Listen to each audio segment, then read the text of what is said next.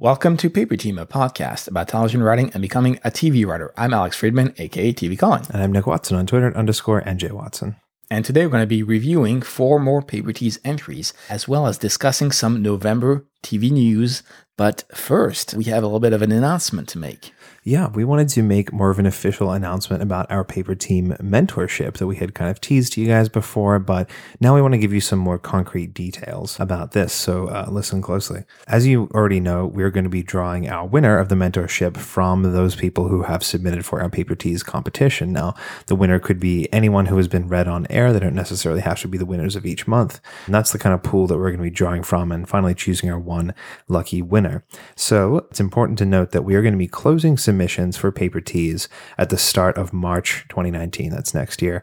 The 2nd of March, I believe, is a Saturday. That's the final deadline for any Paper Tease submissions. So please, if you've been thinking about submitting, send your stuff in, get it out now, and then you'll be in the running potentially to win a Paper Tease, in a month, and also go in the running for our mentorship. And closing out the Paper Tease segment in March allows us to review everyone who's submitted so far and has been read on air. That's why we're doing it earlier than when the actual mentorship will start. Yes, we're going to take a month or two to go through all those submissions, make sure that we're finding the best candidate for this. And then sometime in the middle of the year, maybe May, June, that kind of thing, we will announce our actual winner of the mentorship. And then what's going to happen from there is that the mentorship segment will replace where a Paper Tease once was. And we're going to be guiding this winner through all the stages of creating a TV script, TV pilot. We're going to go from the inception of an idea through to outlines, drafts, revisions, rewrites, through to maybe potentially even going out to producers. So we hope that this process and kind of shining a spotlight on it and making it public like that will be useful to our listeners who are perhaps going through the same process at home with your scripts. Absolutely. And we're still figuring out the exact format of what that mentorship will look like in terms of the podcast. And maybe it's going to be a regular segment. Maybe it's going to be a standalone episode on a monthly basis. The reason why we're not quite sure is because the mentorship itself is kind of an experiment. And I think that's what is exciting, at least to me, and I'm sure for you, Nick, as well, is to track the progress of this person. And we don't know exactly how it's going to turn out. We don't know if that person is going to have to go through 10 revisions of a draft, or if it's just going to be this log line that's going to be reshaped, or if we're going to have to switch projects, or whatever happens. So I think that's part of the excitement for the mentorship. Totally. I think it's pretty ambitious. I can't think of any other podcast or service that has really tracked every single step of the production process or inception process of a TV pilot from idea through to wherever it may end up. So we're really excited about this, and we hope that you are too. And as always, you can submit those Paper Tease teasers at paperteam.co/teaser. It can be any TV pilot teaser of 8 pages or less, any format, any genre, as long as it is, once again, a TV pilot teaser, not the first 8 pages of a feature.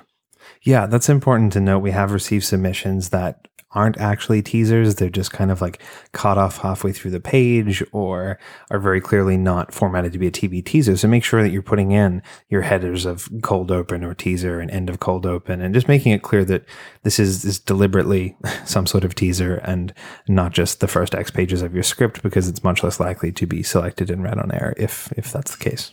And on that note, let's get down to it and review the 4 Paper Tease November entries. What is our first November entry for Paper Tease? So our first teaser is called Valkyrie by Jamel Northern.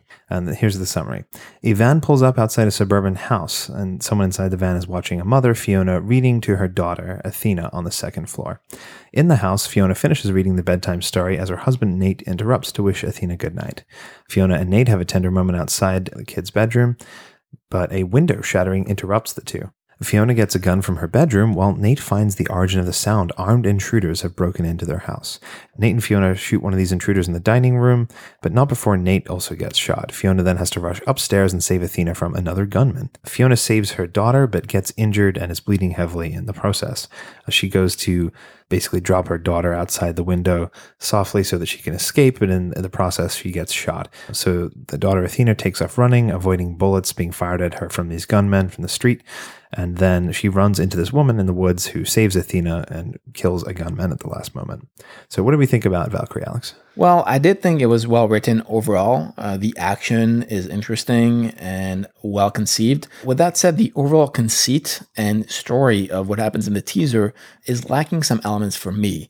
For example, we're seeing a lot of that teaser through the eyes of the parents who don't really seem to be the protagonist of the pilot, given how the teaser turns out. So I'd much rather see the events unfold through the perspective of Athena, who is presumably going to be the lead of the show, or at least one of them. She's clearly valuable in some way, but I kind of wanted more of a sense of why she is that valuable to those people and kind of unmask that facade of the suburban life in the teaser against whatever horrible things are happening in the background. Yeah, it's interesting. The aspect of the point of view of the piece, it does seem to suggest that we're going to be following Fiona and Nate and that they are our protagonists in the way that the story is being told, and then they kind of die immediately. Now, I could see that being done deliberately in the way of, a Psycho kind of thing where you kill your protagonist and we realize, oh, wait, this is actually the girl's story. So I understand that in one way, but I also think it would have been interesting to explore it through the eyes of the girl and see these events unfold, as a little girl being tucked into bed and then hearing gunshots and stuff going on. And we could still see glimpses of that. And I think that would have been an interesting way into it. So that's an interesting point, Alex. Yeah, and I feel like, especially since this is such an important moment in her life, admittedly, she's going to be losing her parents to these gunmen and is going to try to escape.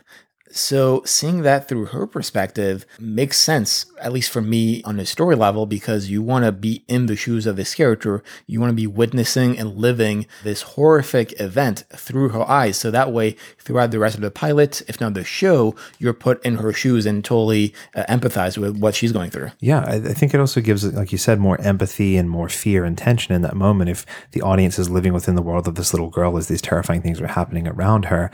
Whereas, the parents seem quite capable. They're obviously some sort of like spies or government agents or whatever it happens to be. And so I don't feel as much fear or tension when we have these trained people running around with guns and dispatching people. Whereas if I was in the shoes of a little girl, that would be a completely different story. And I think that would be more gripping and pull a reader or a viewer into that. The action itself, from a conceptual level, I liked this idea of the set piece in the house and they're trying to escape and the girl runs away. However, the execution of it on the page at times to me was a little bit disorienting or confusing. Just the way that the action was written every now and then, certain things like onomatopoeia. I was unsure at times whether guns are being fired or people were being punched. There were certain words like blam and whap, and I couldn't exactly tell what was going on. Is this a punch or a bullet? Yeah, absolutely. I had the exact same notes, not just on the sounds of the weapons and the impact, but also in terms of the logistics and the location. And even in the first paragraph of the piece, that idea of not quite delineating where the action is taking place is already present. So, for example, the first paragraph describes this beautiful suburban neighborhood. And in the same paragraph, a sentence later, we talk about a male silhouette walks past windows on the first floor. But first floor of what? Obviously, it's a house, but why isn't the house mentioned in the first place? So initially, it's not quite clear whether we're looking at it from the perspective of this weird dude in this van, or if it's kind of this omniscient perspective, this exposition shot of the house. Yeah. So you do get lost in the choreography of it. Yeah, I noticed that too at the end when Athena's running off into the woods and then there's this figure in there and there's also a gunman that's shooting at her. Every now and then I didn't know who was doing the actions. Was it the figure in the woods shooting someone or reacting or doing things like that? So I think just taking a little more time to be careful about situating the reader with, the object and the subject and what's kind of going on here. Another thing I noticed was there was a lot of switching between a simple present tense and a present continuous tense. Now that's the difference between Athena runs and Athena is running. But we're kind of getting that switch back and forth a lot in different sentences, and it feels kind of strange to me. We have Athena's weaving, Athena takes off running, house lights are coming on. I think it's just, in general, for screenplay, it's better to keep it as the simple present tense and then only use it as a present continuous when it's very important that the timing of an action is coinciding with another action. Like, as someone is reaching for the gun, his hand gets blown off, that kind of thing. Whereas if we're just constantly in this present continuous, it's kind of like fatiguing and we don't really know what's important. Absolutely. That's a great point, actually, especially when it comes to an action piece. You want to be in the moment and see those actions unfold when they unfold, not as they unfold in a progression, if that makes sense. Yeah. Now, just to go back to the top of the piece, I did have one comment about this bedtime story. And specifically, I felt like the writer could break up this whole chunk of dialogue that appears in the first page, especially when it comes to a teaser where, as the reader, you don't really have enough of an emotional investment in the characters to really care about those bedtime stories. It's important to gain a sense of momentum so the reader can feel welcomed in the script and read on. I kind of compare it to this idea of, gaining steam on a train. You may want to present texts as more easily digestible at first so that the reader can ease themselves into the read. I'm not saying it's always going to work. I'm just saying that in this case, I felt like the bedtime story didn't give me enough of content for it to justify this whole first page. Yeah, I agree. Not only was the bedtime story kind of dense in the consideration of where it takes place in the script itself, but just for believability as a children's story, it felt a little bit overly complicated, or the details that it was spelling out didn't feel to me authentic or naturalistic for how a children's story would be read. There were certain lines like, "The knight walked out of the wreckage and past the dragon's carcass, armor blackened in places." Or one in particular that kind of pulled me out was, "The prince tries to regain his regal bearing as he applauds the knight." Like, that's just a little bit too overwritten, I guess, for a children's story. Like, I think they're presented much more simply than that. And that kind of pulled me out of the read a little bit, being like, I don't know if a children's author would write in quite this way. So I think for the purpose of what the story is serving, all it really is here's something's happening in the room. They're reading a story to their kid. And the moral of the story at the end is that, like, women are kick-ass and that they're going to be great. And, obviously the title of this is Valkyrie. So we're leading towards this belief that Athena is going to grow up to be probably some sort of kick-ass secret agent or mercenary or something like that. So that's all we were getting out of that in terms of the purpose of the story is, here's something to happen while they're tucking the kids into bed. And here's a little moral that's going to hint at what's happening in the story. So you don't need all of that extra detail in a children's story. And it drags, like you said, the pacing of the story down. And I feel like even if you do want to keep that bedtime story in the narrative, there's a way of making it compelling to the theme of the teaser. You can intercut what the bedtime story is to the action, or have voiceover, or intersperse the dialogue with some action to see how Athena or Fiona react to what is going on. Again, I think that as it stands, it's sort of this block of text that doesn't really warrant presence. Like Nick brought up, you can just summarize it as Fiona reads a bedtime story to her daughter, and that will be it. Like that, you don't really need more to it. But if you do want to add that thematic element to the piece, then tie it into the action.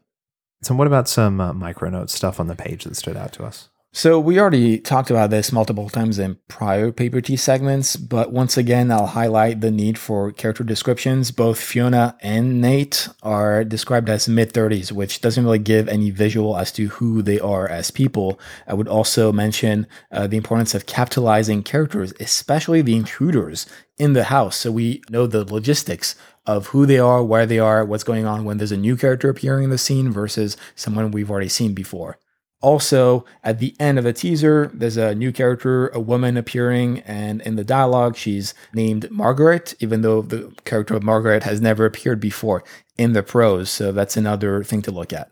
Yeah, for me, there was just one little thing that stood out a couple of times. It's either a typo or a verb conjugation issue, but sometimes when you're dealing with singular versus plural nouns, you need to make sure that the verb lines up with that. So, for example, we have broken glass lie by the door. That should be broken glass lies by the door. Even then, that's kind of a weird phrasing of it. I would just say there is broken glass by the door. And then another instance of that is another armed man stand right over him. That should be stands right over him. When it's a singular noun, then you have to kind of put an S on the end of the verb there. Otherwise, it sounds a little bit off. And so I noticed that happening a couple of times. I would have just thought it was a typo, but just making sure that we're conjugating our singular and plurals properly. And also one quick typo on page 3. It's "you're the coolest mom," not "you the coolest mom." Maybe she's like, "You the coolest mom." Yeah, I can definitely see a 30-year-old man say that to his wife.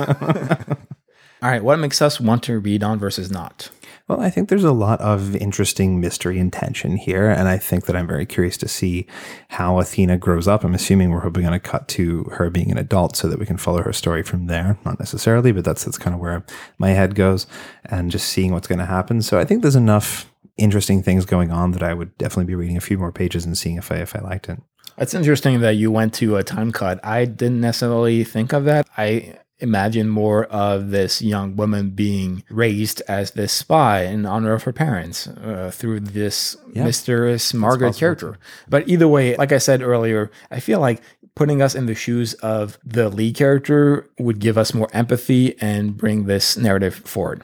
Right. It's obviously what the story is going to be about moving forward. So that whole point of view shift, I think, is a good key to take back. All right. What's our next one, Alex? Our next teaser is Together Alone by Tyler Jordan and Mark Anthony. And in Together Alone, which is a comedy, TJ and Mark, two gay best friends, leave a bakery carrying cardboard boxes. The pair makes their way to the next door apartment complex as they awkwardly navigate getting inside.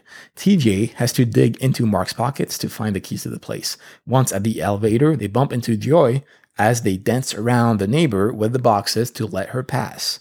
As the pair finally reaches the floor, they realize, wait a minute, this isn't the floor where they live. Awkward. What are your thoughts on Together Alone? So I think that this is a funny situation and it's an interesting scene for comedy, but to me, it sort of lacked some sort of story purpose or plot as a teaser.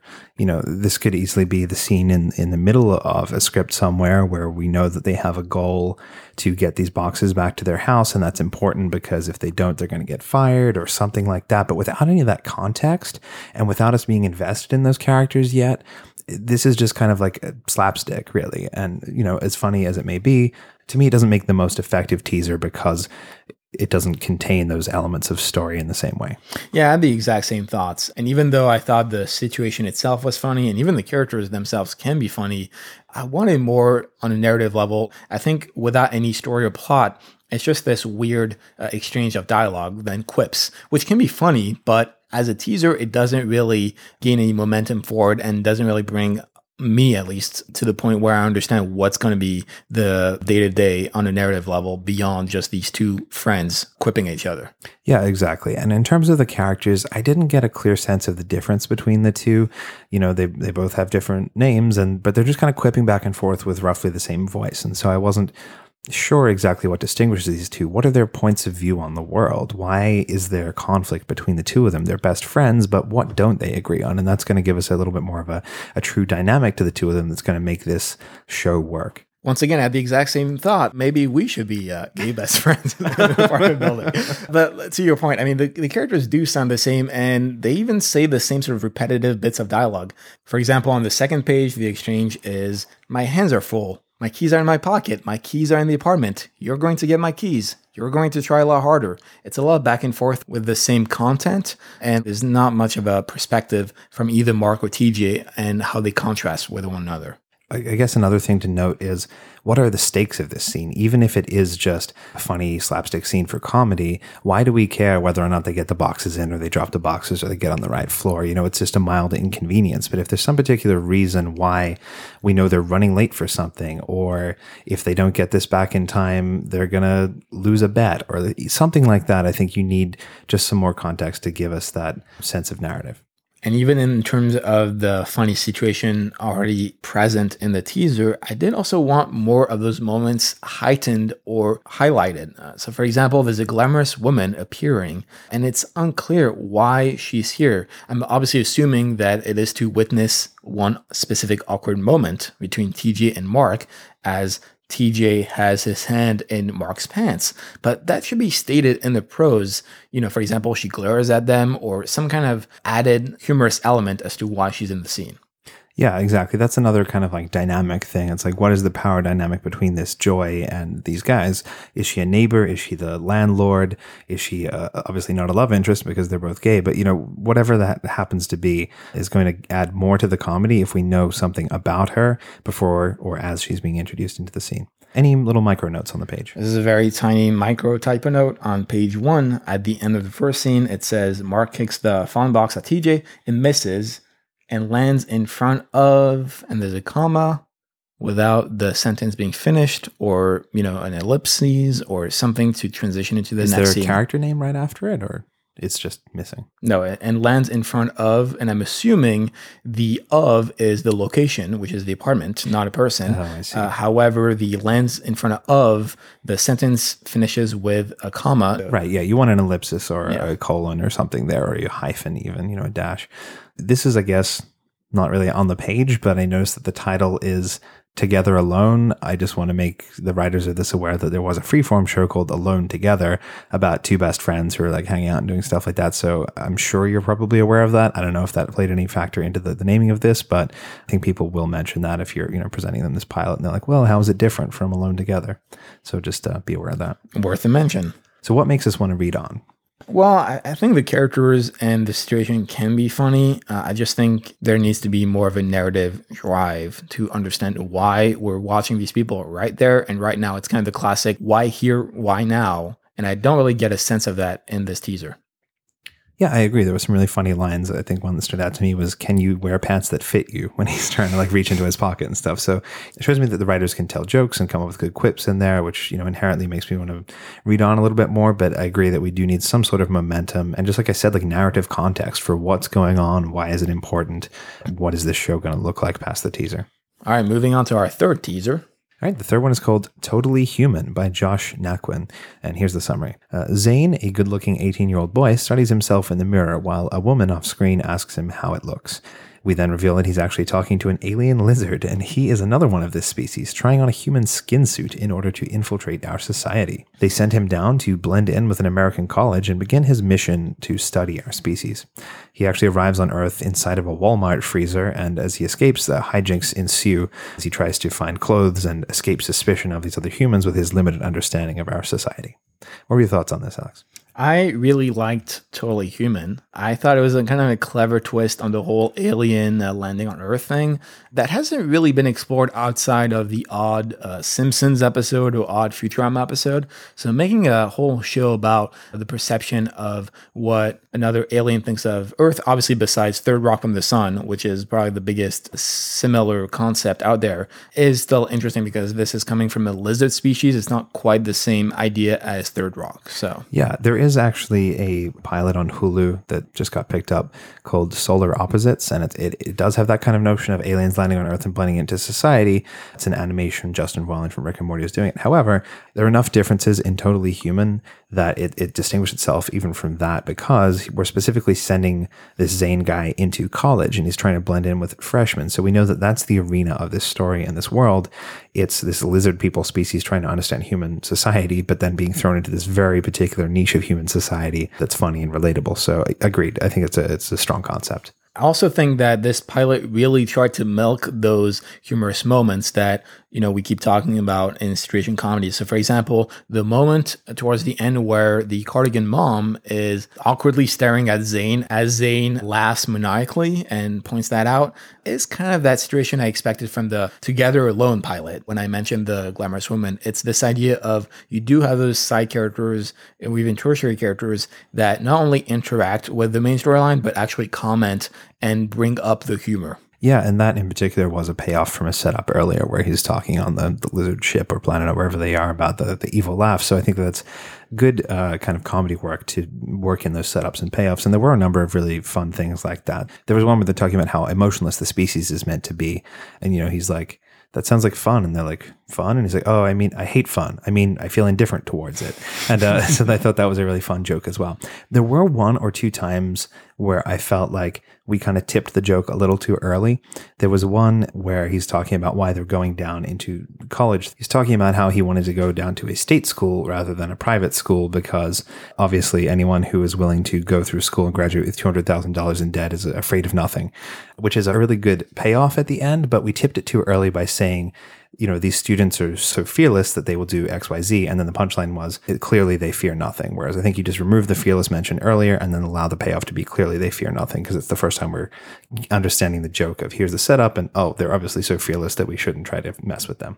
Yeah, I did have one small bump in terms of the Zane character. Initially, he is described as generically handsome, which, looking back does make sense. But you do have this contrast with how he looks and how he feels. So I would maybe heighten the human-like appearance versus his personality. Now, I do like a lot the dynamic with the lizards, but my one micronote in that world would be to emphasize how Zane differentiates himself from the others outside of just having feelings, because in my mind, Zane is kind of like Kip in Futurama. He's this weirdly meek and harmless character that has empathy and fun. But then, as soon as he lands on Earth, he's willing to kill a human for warmth, which is kind of this weird, savage tonal shift for him that took me aback. So I would say like consistency on that level would be nice. Yeah, I agree. I did bump against the Zane character description as well. If I was just reading this as a regular human character, I would say that we're going a little bit too much into the personality aspect of things and repetitive as well. You know, secretly lonesome, aloof, striving to suppress his emotions. Aside from that generically handsome thing, then once we understand that this is a skin suit, the generically handsome thing makes sense.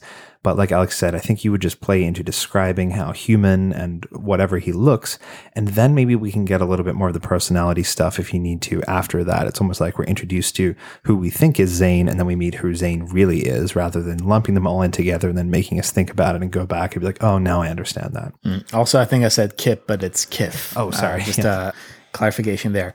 Do you have any micro notes for Totally Human? Yes, a couple of little things. At one point during the action, the lizard who failed at his mission, it says he freezes and then gets crushed or whatever.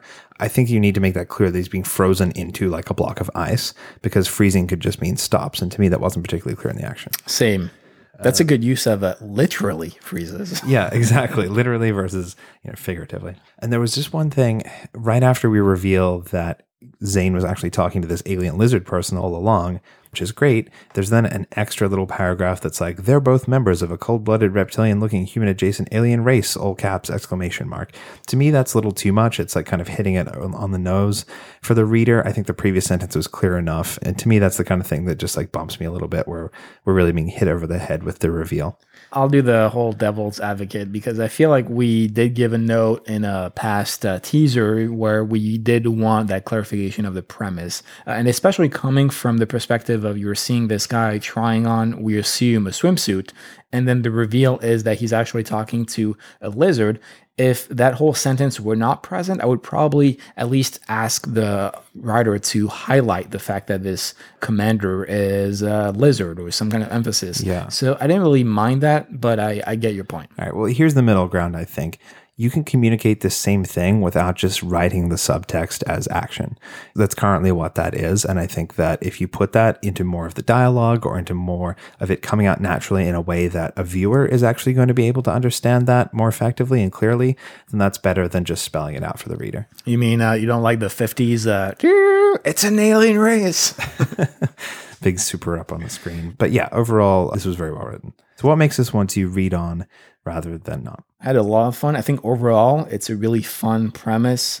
And I would want to read on just based on this teaser, because I think it's such a strong setup for the world, the comedy, and the characters, that it warrants a sequel, so to speak. Totally. And this is what a good teaser does, is it introduces all of the elements that you need to understand how they're going to be interacting on an ongoing basis and producing comedy and conflict. We've got this juxtaposition between an alien race being thrust into this world where it has to try and understand human society, and we're already seeing how the comedy just bubbles up out of that. So yeah, I absolutely want to read on and see more of this interaction with the world and how that all plays out as a series. All right, and what's our last paper tease for this month? Well, the last one is called Gasland, and it was written by Augusto Federico Amador and Diggy Singh. And in Gasland, Paco Rivera, 38, drives his Mercedes-Benz through an empty desert in southwest Texas. He drives from place to place, trying desperately to get an iPhone signal. There's a banging from his trunk, which we find out is coming from a tied-up hostage. The hostage pleads for his life, but Paco cold-heartedly shoots the man 3 times. Then, as he prepares to bury the body, Paco's iPhone finally rings. What did you think of Gasland? I think structurally, this resembles a good teaser. It kind of has this element of mystery to it. Why is this guy driving around trying to find a phone signal? And then, oh no, here's another twist and reveal. There's someone in his trunk. And then we have this big splashy thing of him shooting someone in his trunk and burying a body. So all of those things create enough conflict and interest to, on the face of it, have a solid teaser. Yeah, I agree. My one big note is that it sort of has the opposite issue than our first teaser, Valkyrie, in that I wanted more out of the situation because like you pointed out, the structure is already there. There's already a little bit of intrigue as to what is going on and why this man wants to find a signal. And then there's the reveal of the hostage. And it has a little bit of absurd Coen Brothers-esque feeling of the situation, which I really liked. But I did want more out of Paco trying to find a signal, just because you can use that rule of three of maybe the first time he stops, doesn't get it. The second time he stops, doesn't get it. The third time he stops, that's when he doesn't get it, but there's the hostage in his trunk, and that's when he finally gets the signal.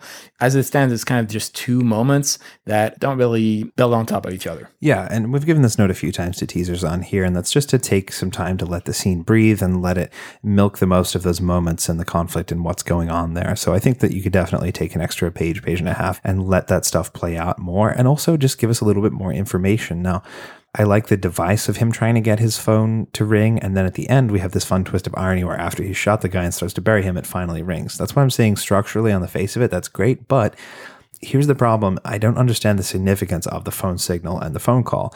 If I knew that he was trying to get orders from a boss or some information as to whether he should or shouldn't kill this guy or something like that, that would intersect a lot better with the kind of drama in front of us that's playing out on the screen. And then when it finally does ring, that's a payoff for like, well, guess I have my answer now, but it's too late kind of thing. As it is, I don't know what the phone has to do with anything that's happening in front of me. And so it doesn't work quite as effectively. Maybe he's waiting for results on his Bachelor Fantasy League. I did have one micro note just to continue on the structure of it all. I thought there was a little bit of wasted space with the transitions, like fade in, cut to, which in 2018 isn't really used. But on top of that, towards the end of the script, the transition says cut to long shot, which is sort of like overly directing and isn't really needed because the scene continues from that dialogue. So it's not even a different scene. It's the same scene, but with this added transition for no real reason. And I guess one other thing that I would say about this is I feel like I've seen this scene before in Breaking Bad or Better Call Saul or any particular mob or crime TV show or movie. The situation of a guy driving around the desert with a hostage tied up in his trunk and then shooting him and bury him is at this point sort of a trope. So I need to see something a little bit more original and unique that shows us how this is different and what makes this show stand out as special and unique. So I think that there are threads and elements in there that could be used to distinguish it. There are some fun things that are hinted at, like them being on the same softball team. So maybe they work for the same company. This guy was a corporate spy or whatever it happens to be. But you just need to lean into something, whether it's the Coen Brothers aesthetic and tone of this dark comedy. So if he's on a softball team, maybe he left his bullets in the office and he has to use the softball bat to beat this guy to death, or, you know, just some other little element that's going to show how this is different from all those other scenes we've seen where someone gets driven out into the desert and shot and buried. Yeah, and I feel like that solves the issue of what makes us want to read on or not, is this idea that the elements are already present. They just need to be heightened and decided upon. The whole Coen Brothers absurd humor is there. But if you bring it and move forward, and then if you heighten the emotions and what is going on with each scene, I think, it can make for a compelling teaser that differentiates itself from this classic hostage in a trunk situation. Right. Right now, it's a very effectively and sparsely written teaser, which in general in screenwriting is great. But I think in this situation, you do have the opportunity to lean into it a little bit more and just give us a little bit more. More sometimes is better. But let's decide our November winner, and the winner will be awarded a free month of Roadmap Writers Premium Writers Network, which is a $69 value. Nice. This month-long program will grant the writer one open pitch session, which they can choose from dozens of execs to pitch their project to, a live online elevator pitch to 3 execs in an online roundtable setting, 4 educational webinars, 1 private logline review with Roadmap's Director of Writer Outreach, 1 group pitch prep webinar with literary manager Chris Deckard of Fictional Entity, and 1 interactive webinar with Roadmap's Creative Director on a behind-the-scenes look at the industry. So, who was our winner this month, Alex? Well, our winner for the month of November is Totally Human by Josh Naquin. Congratulations. Yeah, well done, Josh. That was a good teaser. So. What if Josh is actually an alien? He's a lizard person who was sent in this teaser to try and infiltrate our screenwriting podcast. It's like 3 levels. Maybe he's going to be the winner of our Paper Team mentorship. Who knows? Maybe. We'll have to do a DNA test first. All right, let's get into some news. Let's close out our Paper Scraps November episode with some important TV news that happened. All right, so the latest big news in the industry is that apparently J.J. Abrams is kind of shopping around for his next overall deal, as his current one with Paramount is going to be up next year and his one with Warner Bros. TV. So he's looking for apparently a $500 million overall deal from a studio, and that's to include everything from movies to TV to even like theme parks and attractions. I think he's really interested in getting into. So basically, he's looking for an overall deal on an unprecedented scale that we've never seen before. Yeah, who's JJ again? Sorry. Yeah, it's interesting to see all those big overall deals happening. I remember we talked previously about the Shonda Rhimes deal and the Ryan Murphy deal. Mm-hmm. And those are sort of those mega deals that are worth $500 million, if not now $1 billion of an overall. I'm not quite sure how I feel about it, considering that television especially is such a team sport that I kind of would want that money to be spread across all the people that worked on those shows and brought him where he is now. Yeah, I mean, it's interesting. I mean, you're paying for essentially a brand. You're paying for a name to put on your show, on your billboards, and for someone to act as a producer on this thing. But for the most part, you know, these people in the overall deals aren't in there doing the day-to-day show running of each and every one of the shows that are coming out of this deal. They're not, like you said, you still have to pay for the rest of production. So it's quite a large overhead to essentially say, look who we have, you know, we're special and these talented people want to work with us. Yeah, it's not to disparage the concept of overall deals or these people at all. It's just this idea that, you know, companies are spending $500 million or $1 billion on one single human being. To me, that's absurd. In the world we live in, with everything that's going on in this industry and outside this industry, to spend that amount of money on, you know, the brain power of one person while still at the same time paying them for all the ideas as they should be. They should obviously be paid for all that, but just the idea of spending that amount of money as opposed to maybe helping up and coming writers or building diversity programs, anything else than spending $1 billion on one person. I think that's where my struggle comes in. Yeah. I mean, there was that article a little while back. Did we talk about that? The struggling middle class of Hollywood? I don't think we did, actually. But yeah, that was a really good article that we'll link in the show notes. Yeah, there was a cool article that basically went over how it's becoming less and less feasible to make a living as a mid-level writer or an early-stage writer. You know, you've got, like we said, these giant mega deals where the people at the top are really reaping the benefits, and the people in the middle who don't have those kind of deals and safety nets in place are essentially kind of, you know, working 4 months out of the year and then struggling to make ends meet after that on what should be a pretty good livable wage. So like you said, it is a little bit almost reprehensible in some ways that this amount of money is being thrown at a few people in the industry while the rest are kind of left to face these rising costs and issues. Absolutely. And I think it is very much emblematic of the real world. It is this idea of the 1% versus the 99%, maybe not literally that, but at least symbolically, that's the idea, especially when you look at how the wages are distributed. And when you look at the shows being picked up and produced, and obviously now we're seeing perhaps a better trend, but over the past decade,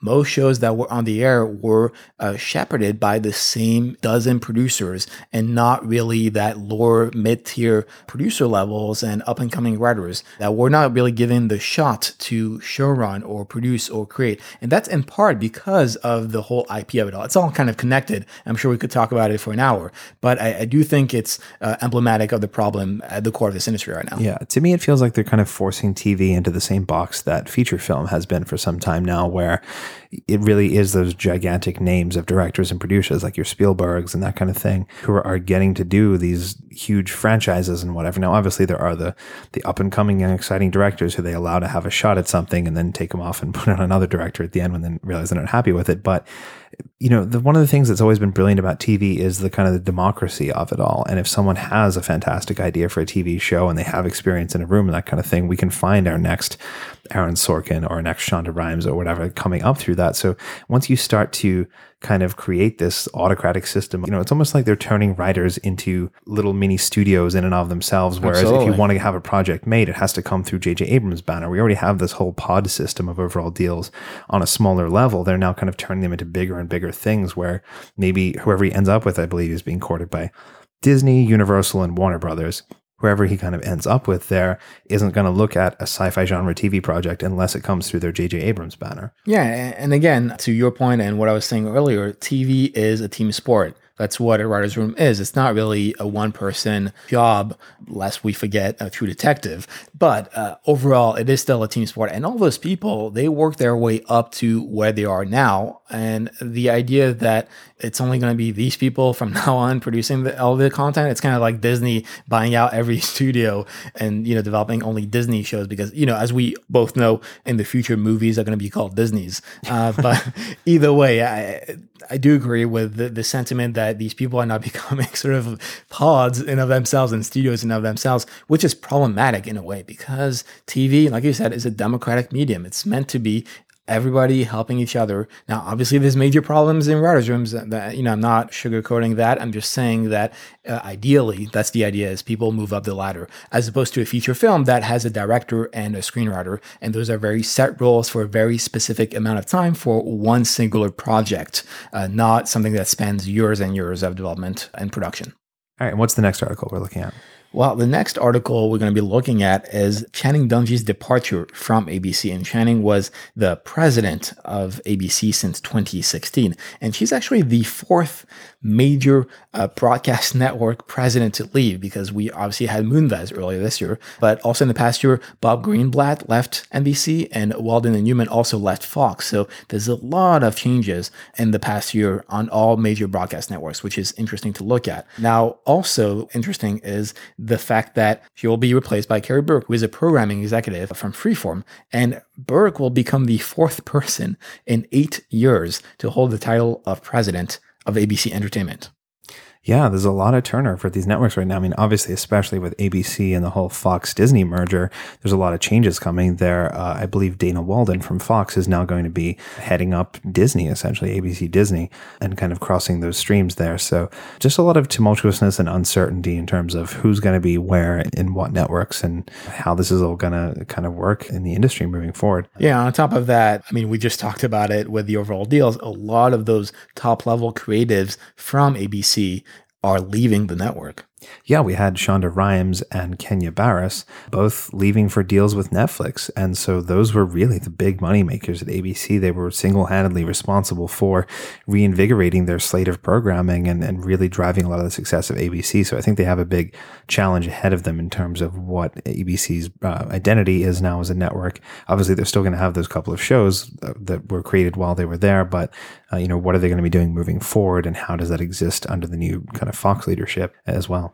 Yeah, and I feel like that's just like history repeating itself, because ABC was in a turmoil about 15 years ago before Lost and Desperate Housewives were a thing. So I feel like every decade or so, every network has to reinvent itself and redefine itself. Maybe CBS is one of the only networks that has had sort of this consistent brand over the past few decades, but that's probably because they've had such long-running shows and targeting such an older audience, like the other networks. It's honestly really kind of brilliant because no one else is going for the over 55 demographic on network TV. It's CBS, and they've got it in the hole, and they get the gigantic ratings and consistency from it. Everyone else, Fox, NBC, ABC are all competing for that same 18 to 39 or whatever it is slot, and you're going to have to constantly change to get the attention of these ever-shifting generations. Yeah, we'll have to see how the whole Disney Fox thing also pans out on digital landscape, because Disney Plus was recently officially announced as its programming. There's a lot of Star Wars properties being developed for the network. There's a lot of Marvel properties also being developed for the network. So yeah, that's huge. I think you're going to see a lot less of these Agents of S.H.I.E.L.D. and those type of shows coming through ABC itself, and it's all just going to go directly to Disney Plus. Yeah, linear TV is going the way of dinosaurs, I guess. We shall see. All right, that wraps up our Papers class for November. And before we go, just a reminder that our Paper Tease competition is still open for submissions and will be until the start of March. So if you have a TV pilot teaser of 8 pages or less, any format, and when we say format, we do mean still a teaser. It can just be, a cop show. It can be a sci-fi. It can be whatever you want. Or comedy. Any genre, comedy, exactly. And you can enter that for free at paperteam.co/teaser to potentially get feedback on air from us and be eligible for that PT mentorship we'll be doing next year. So thanks for taking the time to tune in and listen. You can get all the show notes for this episode as well as all the teasers reviewed at paperteam.co/113. And if you want to leave us a review, that would be amazing. I think right now we're sitting on like 59 ratings and 29 reviews. So if someone could just go in there and give us 1 rating and 1 review, it would really help my OCPD. Oof, so close, so close. And you can do that at paperteam.co/iTunes. All of those will help us find new listeners and build our community. And as always, I'm on Twitter at tvcalling. I'm at _NJ Watson. If you have any thoughts, feedback, ideas for future episodes, or questions, you can always send them to ask@paperteam.co. And what are we doing next week? Next week, we are talking to special guest Cinquay Lee, who is a TV writer for Spike Lee's She's Gotta Have It TV show on Netflix, now in its 2nd season, and has also been an indie filmmaker for much of his life and has some really interesting stories to share with us. Yeah, I feel like it's going to be a really interesting interview. So tune in for that next week. All right, we'll catch you guys then.